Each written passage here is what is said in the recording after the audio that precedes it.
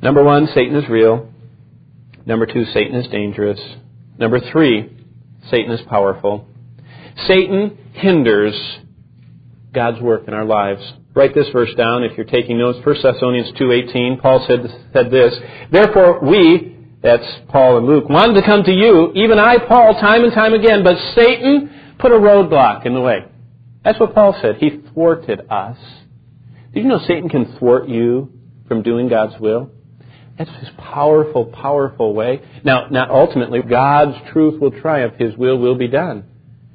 But on the short term, Satan can thwart, can hinder, can roadblock you and me. Satan is powerful. Satan can truly hinder us. Here's another one, Zechariah 3:1.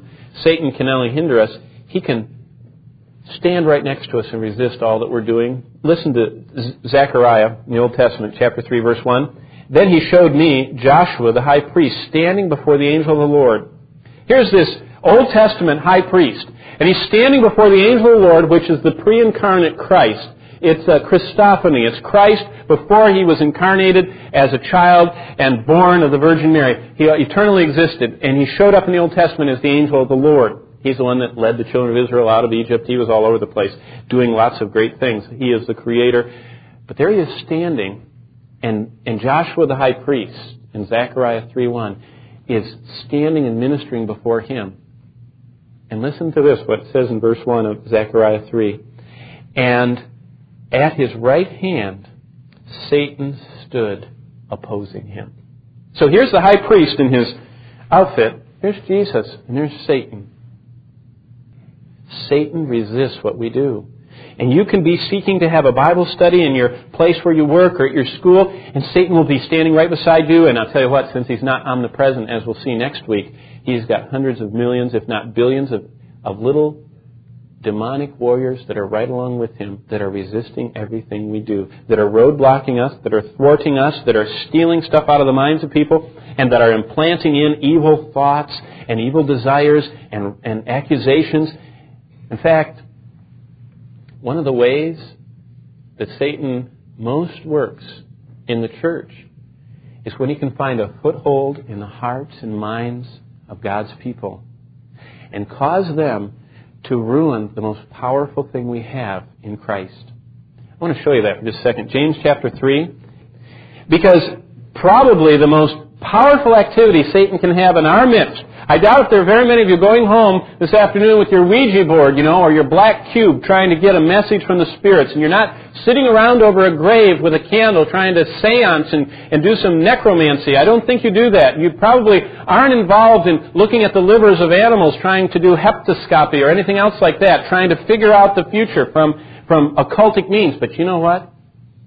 You'll be tempted to give a foothold to the devil, to destroy the powerful witness we have for Christ in this community of the oneness we have in Christ. Did you know that the church is unique because you can have rich people and poor people, and God uses both. And you can have skilled people and unskilled people, and you can have beautiful people and you can have not so beautiful people. And you can bring in every part of the social strata and bring them, and they get homogenized into a marvelous oneness in Christ.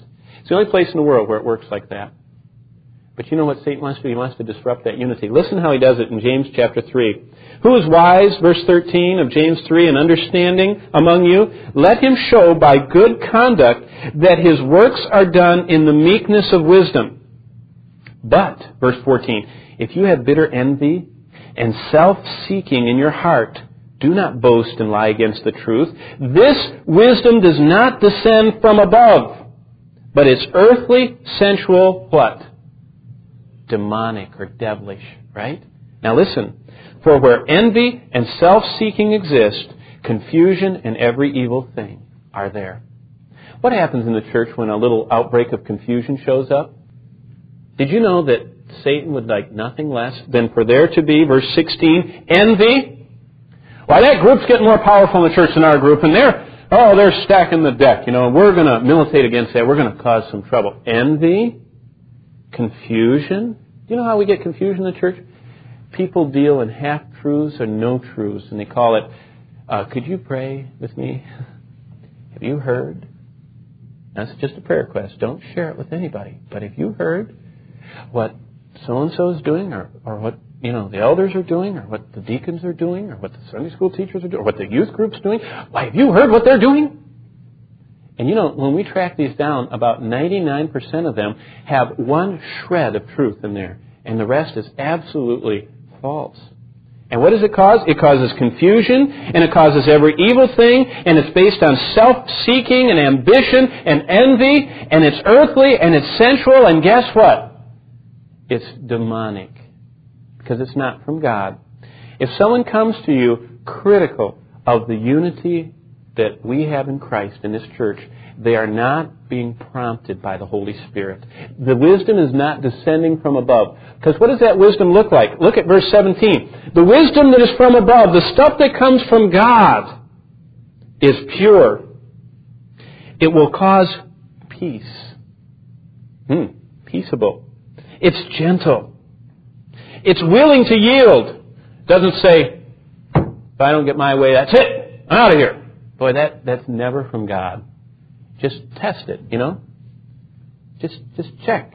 When you see someone's behavior, you can tell which direction the power is coming from.